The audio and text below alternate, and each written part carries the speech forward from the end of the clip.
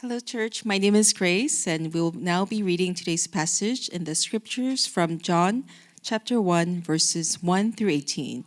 Please follow along in your own Bible or the screen. In the beginning was the Word, and the Word was God, and the Word was God. He was in the beginning with God. All things were made through him, and without him was not anything made that was made. In him was life, and the life was the light of men. The light shined in the darkness, and the darkness has not overcome it. There was a man sent from God whose name was John. He came as a witness to bear witness about the light, that all might believe through him. He was not the light, but came to bear witness about the light. The true light, which gives light to everyone, was coming into the world. He was in the world, and the world was made through him, yet the world did not know him. He came to his own, and his own people did not receive him. But to all who received him, who believed in his name, he gave the right to become his children of God, who were born not of blood, nor of the will of the flesh, nor of the will of men, but of God. And the Word became flesh and dwelt among us, and we have seen his glory, glory as the only Son from the Father, full of grace and truth. John bore witness about him and cried out, "This was he of whom I said, 'Who comes after me ranks before me, because he was before me.' For from his fullness we have all received grace upon grace. For the law was given through Moses, grace and truth came through Jesus Christ. No one has ever seen God, the only God who is at the Father's side. He has made him known." This is the reading of God's word.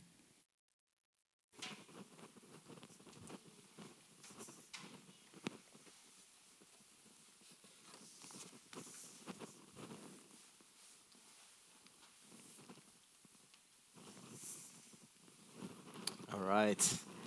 Well, Merry Christmas, everyone, and welcome to our service here at True North. If you're joining us online, we want to warmly greet you and say Merry Christmas to you as well. And for those that have joined us in person, I hope you find our cozy environment and worship service a blessing to you and to everyone that is here. Well, I shared last week that I got two temporary crowns on my two front teeth, and it's causing like a slight lisp every once in a while. And so I was like, oh, for this Christmas, all I want is my two front teeth. Yeah. Dun-dun, right? Yeah, okay. I was thinking about that for a while. Anyways, so one of the questions I have for you guys is, what are some Christmas traditions that you guys have? You know, what are, if you look back, whether you time that you were growing up or with your family, what are some things that you guys did every Christmas? There are certain traditions that different families have, right? There's different things that we look forward to. There's different things that we are expecting during this holiday season. And as I was thinking about it, I realized, once I got married and once I had children, that Christmas was never really celebrated in my family. It wasn't really a big deal. So when my wife, she was like, let's get our first year of marriage, she's like, oh, let's get a Christmas tree. I was like, what? That sounds like the dumbest idea ever. Like, why spend money on a Christmas tree? But we ended up getting a Christmas tree. It was like a real Christmas tree too. So, which was the worst idea ever because like all the leaves die and then it just gets all in your carpet and it just stays there for like years. But ever since then, now every year we get a Christmas tree, and just some of the traditions that me and my family we do is just the day after Thanksgiving, got to put up Christmas lights.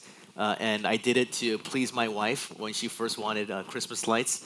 But now, my son really wants to help me like nail in the lights and stuff. So it's become like a little mini Christmas tradition that me and my family do. And they get ready for the Christmas tree and they put all the ornaments on there. And it's just one of those things where I think when I think back, and one of the traditions that I do want to start once my kids are maybe a year older is watch classic Christmas movies. Like Die Hard is the movie that I really want my children to watch. But my wife's like, oh, maybe not yet. But Die Hard is the best Christmas movie ever, right?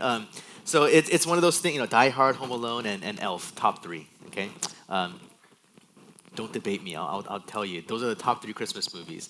But I think when I think about Christmas traditions and I think about the season of Christmas, a lot of times when we really kind of reflect on it, we realize that the majority or the emphasis of Christmas has become more about family and like rest and relaxation more than anything else. Right? And when we think about, if you are a believer or if you're a Christian, a disciple and follower of Jesus, when we think about what we look forward to during this season, it doesn't look that much different from what the rest of the world is looking forward to, right? I mean, we're all looking forward to the same type of movies that we want to watch. We're all looking forward to eating good food. We're all looking forward to just the ability to step back from our work and relax and maybe go on a trip, whether it's going somewhere to the snow or going somewhere where there's no snow. And it's just a time to just relax with family and to connect and maybe share Christmas presents. And I think for a lot of us, the main purpose for Christmas has we really lost the emphasis and the reason why we slow down to celebrate this time. And not to say that relaxing and having time with our family and doing activities, not that that in itself is a bad thing. I mean, I think that's very needed as well. But without the main emphasis being on the birth of our Savior Jesus Christ, then what we're really celebrating is no different from what the world is celebrating. And I think when we think about just this message of Christmas, it's really this idea that is actually it's extraordinary.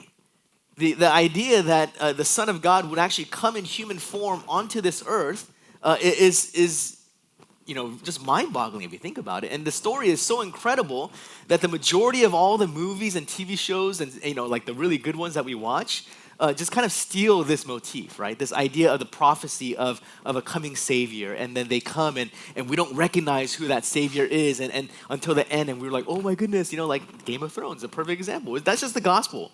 The prophecy of Aegon, who is going to kill all the White Walkers. Who is it? Oh, it's this bastard child, Jon Snow. Who would have thought? That's just the story of Jesus, right? Because that's how incredible this story is. And so today, when we celebrate Christmas together, I think it's really important, whether you're here in person or whether you're online, whether you're at home with your family. I think it's very important for us to really understand the wonder and just the marvel of the fact that God sends His only Son into this world to accomplish and secure for His people a salvation that can only come from Him. So today we're going to take a look at the message of Christmas and see that the message of Christmas is really about this idea of who Jesus is, that He has come into this world. So today we're going to look at the message of Christmas, then we're going to talk about the gift of Christmas, and lastly we're going to look at our response to Christmas. Okay? So first of all, the message of Christmas. When we think about the message of Christmas told from the Bible compared to the message of Christmas told in our culture, I think there is a big difference. Although it's kind of blended together, there really is a very big difference, right? First question is, when we think about like the message of Christmas in our world, in our culture, I was wondering like, oh, when did it change? When did this idea of Christmas being purely just about ourselves and our families and our relaxation, when did that occur? And I thought about it and I was like, okay, well, maybe that's not the right question, because when that happened was way back in Genesis 3 when sin entered the world. That's really when it happened. But realistically, the question I think is more important is why? Why is there such a big difference between the message of Christmas from the Bible and the message of Christmas that is just taught throughout our culture? And I think the main reason why is because the message of Christmas taught in Scripture is, when you really look at it, is an offensive message. It's a message that is not easily digested. It is not something that we should, everyone talks about Christmas and go, oh, wow, it's such a wonderful story. Not really, if you really take a look at what's happening. Okay, and I think when we think about it, the question, I want to kind of build this up is like, when was the last time someone offended you? Because I think we can be offended in a lot of ways. Right. I got COVID for the first time, I think about 2.5 weeks ago. And, for a long time, I was very prideful. I was like, dude, I'm immune. Like, I am a special chosen one. Because, my two older kids, they got it, and, like, I ate their leftover food. And I was like, dude, I'm impervious. I never got COVID. And then I finally got it. And then someone from church sent me this video of this podcast. And then they're talking. They're like, did you know that the COVID rate among little people is very low? And they're like, why? And then he's like, it's because they're so short that when people talk, the COVID germs just go over them. And I was like laughing, and then I was like, wait a second, why did he send me this? Like, wait, what is he trying to say something about me? And I was like, he's only like an inch taller than me too, so maybe we're just commiserating together. But anyways, I mean, it's those things where sometimes when you speak truth, it can become very offensive. right? Growing up in an Asian household, this during family get-togethers, it was just if you're a young child in middle school or high school, you go in knowing that you're gonna get attacked, and the culture is a little different. So every time I would meet my family, like it wouldn't just be like oh hey how you doing? They'd be like oh my goodness, why'd you get so fat? And they'd be like oh why do you have so many pimples? I mean those are just things that family members would say, and it's true, but then it's like very offensive. It's very harsh, right?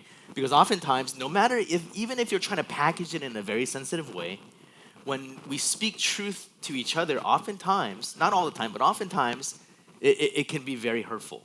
It can be very offensive. And the reason why I bring this up is because this idea, this story of Christmas, the fact that Jesus would have to come into this world and be born into this world is a message that is really telling us that without Jesus, that we are incapable of salvation. That without Jesus, that we are unable to actually save ourselves, that we're not good enough. And here in John, it speaks very clearly of this idea that Jesus is the light that has entered into the world, into a world of darkness, right? John chapter 1, verse 9 through 11 says, the true light, which gives light to everyone, was coming into the world. He was in the world, and the world was made through him, yet the world did not know him. He came to his own, and his own people did not receive him. I mean, it's just this message of like, hey, here is the Son of God coming into the world, and yet you did not receive him. Because why? You are living in darkness. Because your hearts have been hardened and turned into hearts of stone, unable to recognize that the living Son of God has entered into the world to provide and bring salvation to an entire world that is fallen. And I think the reason why Jesus comes into this world is to be to be the light of the world, and that by him and through him, that we are able to clearly and truthfully see our complete need for a Savior and for a Lord that will save us from our sins.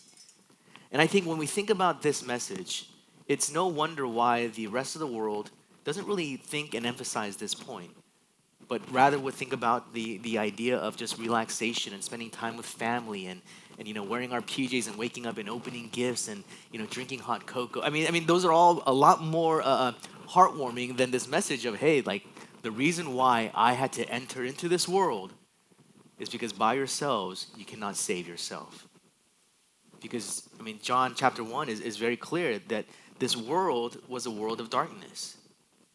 That the light entered to shine its light in darkness, and that darkness has not overcome it. I mean, at the time of Jesus' birth, the land of Judea was filled with a lot of violence, injustice, abuse of power, oppression, and just a lot of suffering. And it doesn't really change how our world is today, right? And this is what Isaiah wrote in chapter 9, verse 2. It said, the people who walked in darkness have seen a great light. Those who dwelt in a land of deep darkness, on them has light shone. Right? And it's this prophecy written in Isaiah is now fulfilled through Jesus Christ. The moment that he is born, the moment that he enters into this world, there is a great light that has come. It has dawned upon the world of darkness to show the way that salvation can only come through belief and faith in him. And I think if you really think about the message of Christmas, when we really think about what this time and this season is really speaking about, is this idea that we are all in need of a Savior. That we are all in need of a great light to shine in our dark world. The reality is that when we really think about how incapable we are, if we're honest with ourselves, left on our own, we are blind. Left on our own, we are incapable of reaching God. And so the only way that God can reach down to us was that he would send his own Son into a world that is filled with darkness. So not only is the message of Christmas an offensive message, but the message of Christmas also has the idea of gifts, right? And Christmas is a time for us to really to marvel at the wonderful gift, the ultimate gift that has been graciously given to us, right? And one of the questions that I might ask you is, what is the best gift that you ever received during Christmas? I mean, just think through the gifts that you received. I'm sure some of the young children here received a wonderful gift and they were playing with it. My son, actually, Pastor Eugene's family gave Jacob those dino excavation things. So now our entire floor is just dust because Jacob he's just been going at it all day, just like chiseling away. He loves that gift, right? My mother-in-law got our kids laser tag, and we were just playing laser tag all night last night because they love it, and hopefully those are memories that they have. When I thought about the best gift I ever received during Christmas, I couldn't think of it. And I think it's because, number one, our family didn't really celebrate Christmas. And number two, I'm not really a big gift guy, But I think, and the reason why the tradition of giving gifts came about is because the wise men, when they first came to Jesus, they gave gifts, right? And it's an opportunity for us to reflect upon the ultimate gift of salvation that we receive through Jesus Christ. But nowadays, the idea of giving gifts has become a lot more commercialized, right? It's become a little bit more inward focused. It's this idea that, during this season that we are able to treat ourselves and treat our loved ones to the things that we really want or things that, that they need. But now, it's kind of like, it's almost a stressor, right? Like trying to figure out all the gifts you got to buy, making sure that they're in stock, and trying to make sure that you don't forget anybody. And it's become something where this idea of giving gifts is, become a burden upon us instead of allowing us to really reflect upon the ultimate gift that we have in Jesus Christ. And so I think when we think about the gift that we receive through the gospel, is that we receive the gift of life. The gift of life through Jesus. And I think when we look at John chapter 1, the way that John writes this prologue, if you are a person who is familiar with the Jewish Bible, or especially in this time, if you were a Jewish person, it would be no doubt that the very first thing that would come to mind is Genesis chapter 1. In Genesis chapter 1, it begins in the beginning, right? And in John chapter 1, it says, in the beginning was the Word.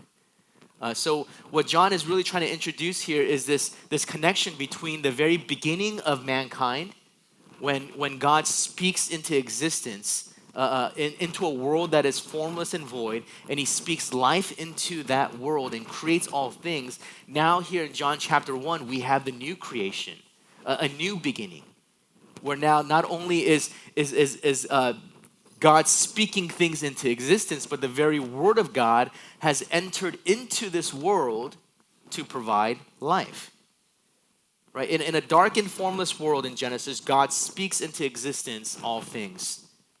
And in a dark world here in John chapter 1, God not only speaks into existence life, but he sends the very word that created all things. He sends his very son to be born into the world that he created. And the question that I have, or the thought that I had was, well, why is this idea of light so important? Why is Jesus called the light of the world? What is this idea of light in a dark formless void? And the reason why I think that's very important is because without light there is no life. Right? You take away light and there is absolutely no life. Genesis chapter 1, it says when God created all things, the very first thing he creates is what? Light. Right? He didn't create the sun. The sun and the moon was created on the fourth day. But light entered in the very first day. So then the question that I have is, where was that light coming from? That light was radiating from himself. It was the light of God that was the very beginning and the very foundation of all life on earth. And so now in John chapter 1, what we have is a message of a new creation. That the light of Jesus has entered into the world to provide and gift us with life that can only come from him.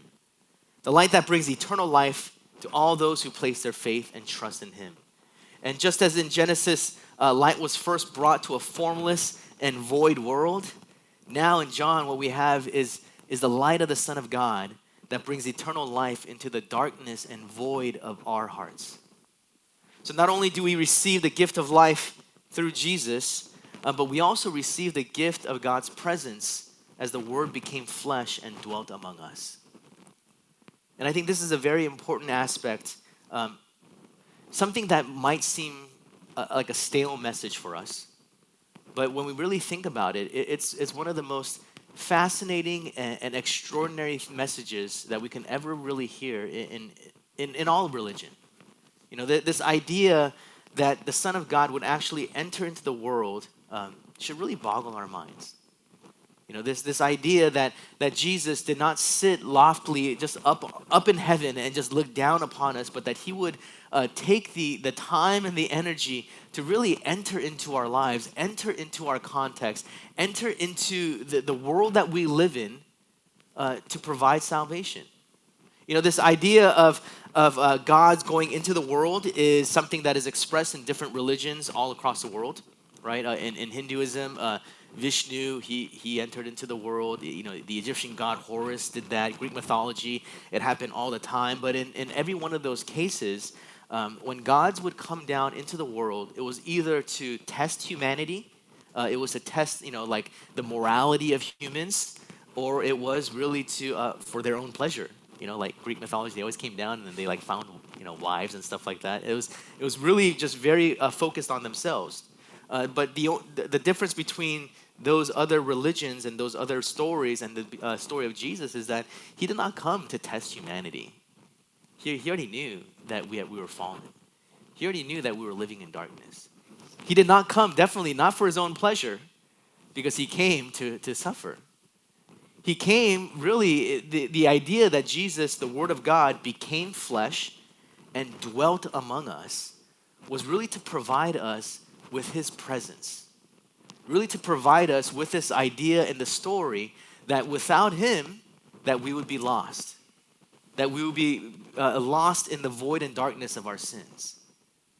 But what Jesus does is he comes into this world and he dwells among us. And then John says that he dwelt among us and that we have seen his glory. The glory as of the only Son from the Father, full of grace and truth. So his presence is here so that we can see his glory. And the question is, what does it mean for us to have seen his glory? Right? When we think about, we use a lot of religious terms, right? And if you grew up in the church, like glory, glory to the highest. But what does the word glory actually mean? What does it mean that we have seen his glory? Now, when we think about the rest of the book of John, John uses this word glory not as this idea of prophets or disciples or us seeing like this mystical vision of Jesus. It's not that we see this radiance or like this illumination or this shining light and we're like, oh, we see his glory. John always talks about the glorification of Jesus and he connects it with his death on the cross. So when we think about the glory of Jesus, especially here on earth, what the biblical writers and what the authors are talking about is the life, the suffering, the death, and the resurrection that Jesus, our Messiah, struggled with and that he suffered through. So when it says that he became flesh and dwelt among us and that we have seen his glory, what John is implying and what John is really talking about is the suffering that Jesus would experience here on this earth. Right, so John chapter 12, verse 23 and 24, he writes this, and Jesus answered them, the hour has come for the Son of Man to be glorified. So he's talking about, I'm going to be glorified.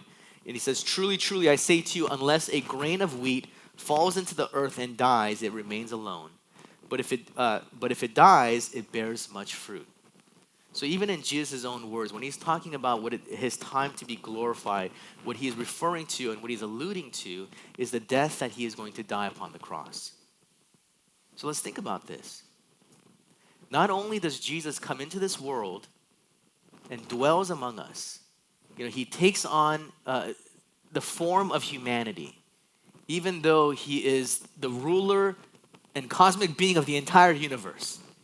Even though he has created everything here upon this earth, yet he enters into it, becomes like us, and to do what? To die, to suffer. Now, when you think about glory, oftentimes we think about success. We think about a display of power, right? We think about winning a sporting championship or succeeding in life or doing something amazing or having just the entire world or the entire nation celebrate you. And you would imagine that a God, when he would enter into a world, and if he's seeking glory, that he would enter in such a way that all humanity would only recognize him as God. would only see just the magnificence and the power and the authority that he has. And Jesus had every opportunity and every right to be able to enter into this world in that way. He didn't have to come in the form of a small child, right? Because what is more powerless than a baby? Babies can't do anything for themselves, right? Just like the thing that would make a little bit more logical sense if we said the Word of God became flesh and he dwelt among us, like, he would just be like super good looking and buff, and then he would just like, come down from the sky all shining and glowing, be like, I am Jesus, I am here, and everyone's like, whoa, that's crazy. I mean, that would seem glorious. But the biblical message of this idea of glory of Jesus is that he came to die, that he became flesh and he dwelt among us so that he would die on the cross. And when it says that we have seen his glory, the word seen is better translated behold, right? Behold is not a word that we often use in our everyday language, but the difference between seeing something and beholding something is very, very distinct. Seeing something means that your eyes have perceived and recognized the object or event that is happening. Seeing involves the physical act of looking at something and being able to identify it based on its visual characteristics. But beholding refers to the act of looking at something with deep appreciation and wonder.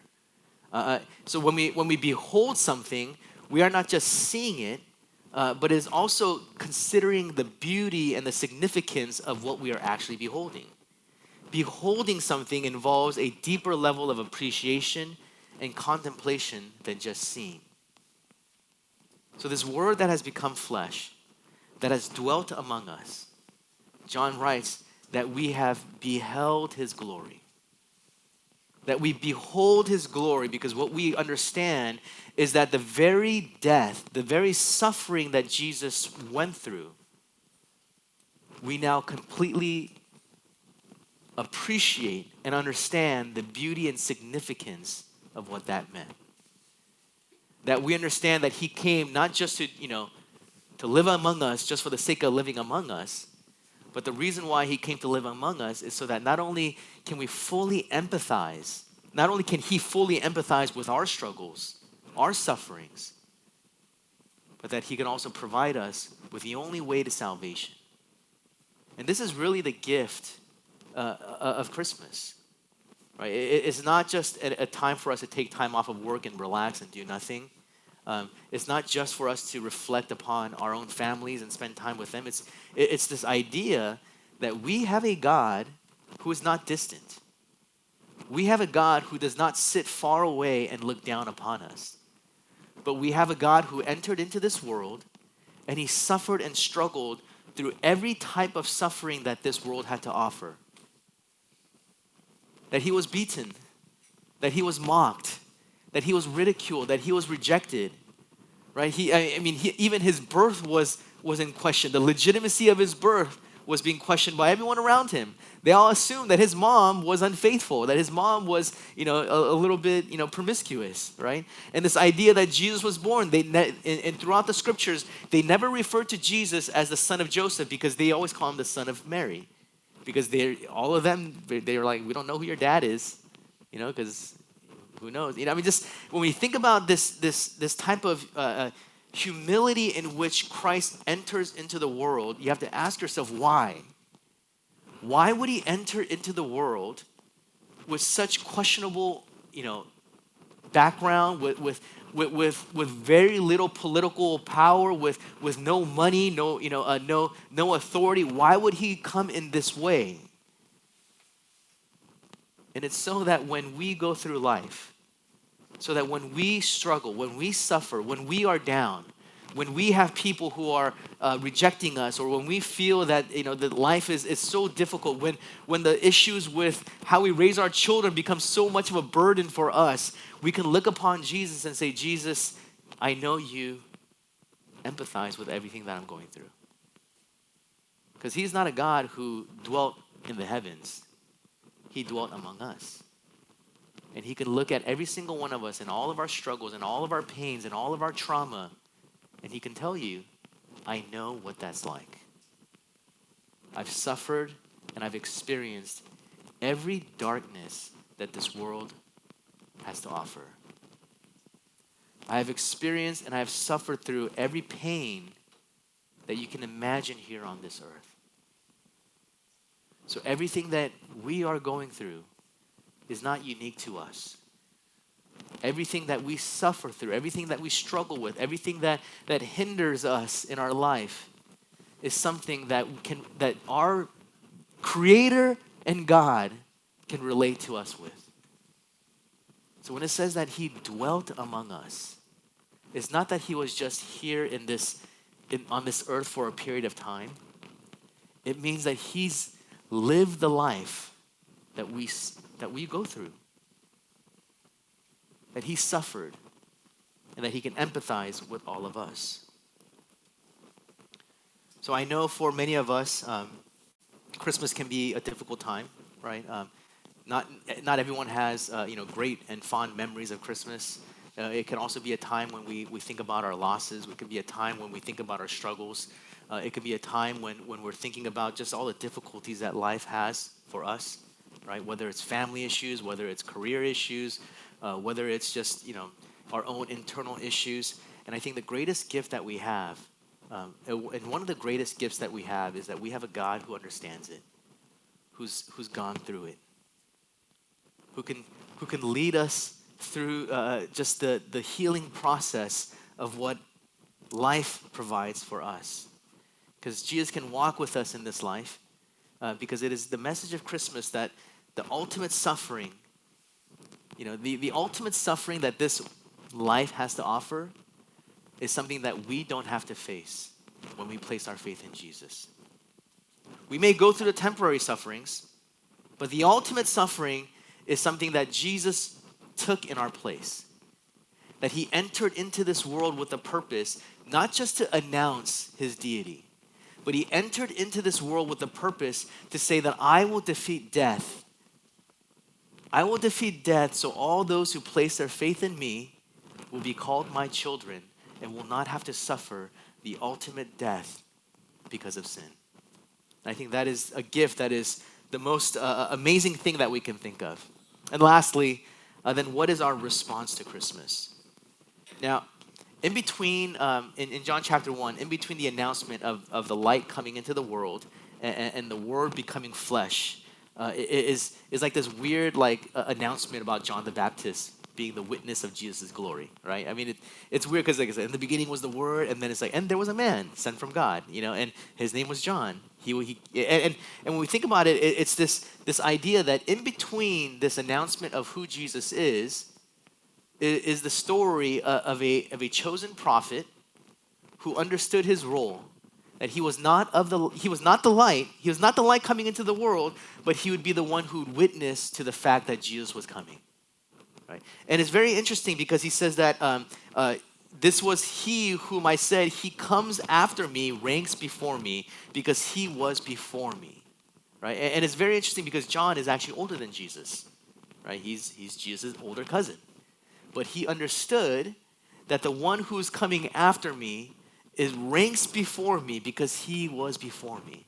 He understood that Jesus was always the eternal one. That he was in existence even before he entered into this world. He understood the special characteristic that this Jesus was not just a human being, was not just a good teacher, was not just a good rabbi, but that he was the eternal Word of God who is now entering into this world to provide this world with the ultimate gift of salvation. So John's ministry was really about witnessing to this fact. He spent his time preaching and teaching that there's going to be a man that comes after me whose sandals I am unworthy to tie. And with this response, I think it really teaches us that our ultimate response to the message of Christmas is that we are also called to be witnesses of a cosmic event that cannot be explained by mere science or culture or anything like that. What John was looking forward to, we have the ability to see in hindsight. What John was looking forward to is something that he was witnessing to. That, hey, the one who comes after me is greater than me. But unfortunately for John, he never got to witness the full glory of Jesus. because he was beheaded even before Jesus was crucified and resurrected. John was witnessing to a future event that he himself would never perceive with his own eyes. And yet, he spent his entire adult life out in the wilderness eating locusts and honey, witnessing about the reality of who Jesus is. We have the ability to live in comfort. Like, we have clothes. We don't have to wear, furry clothes. We have good food. We can DoorDash stuff. We can eat good food from Costco. We don't have to worry about surviving off locusts and bugs and honey, I mean, that's incredible, right? And yet, and not only that, we have the ability to see and behold the glory of Jesus and what he has accomplished. And yet we are not even half the witnesses that John the Baptist was. Our response to Christmas is not merely just a reflection about the gift that we have received through Jesus. Our response to Christmas is this idea that if we truly believe in the glory of Jesus Christ, that our role and our calling is that we are called to be witnesses to those who have not yet fully seen and beheld the glory of who Jesus is. Our role is not just to hunker down and hang out with our families and drink hot cocoa while wearing pajamas, watching Home Alone. It's this idea that we have to identify and think about who are the people in our lives that need to see and behold the glory of who Jesus is. And I think more and more throughout this year, we're going to be talking a lot more about this idea of being a witness and pointing people to the gospel of Jesus Christ. And I think for us, coming out of the pandemic and coming out of COVID, we really have to retrain ourselves to think not just about ourselves, but the needs of those around us. And I hope, and my prayer is that this is our last service of 2022, that going into 2023, that our calling to be witnesses to the glory of who Jesus is will be one of our main priorities in our lives. Let's pray.